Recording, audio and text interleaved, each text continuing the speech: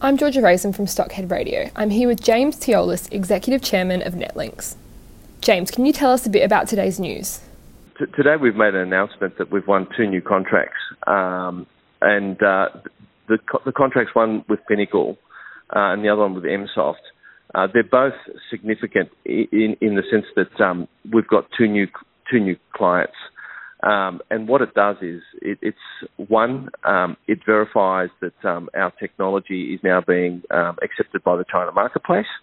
And the second thing is these are contracts that we're receiving revenue from immediately. But then there's also the follow-on, which is the cash flow that we generate from the subscription and the ongoing use of our software by these 2 companies that will act both as our agent and distributors. And what is the impact of this news for your company?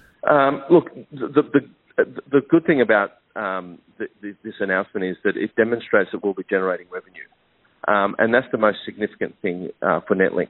Netlinkz has had a lot of technology software which has won several awards in China, in the US, in Australia, but now the company's actually moving into a position where it's generating revenue.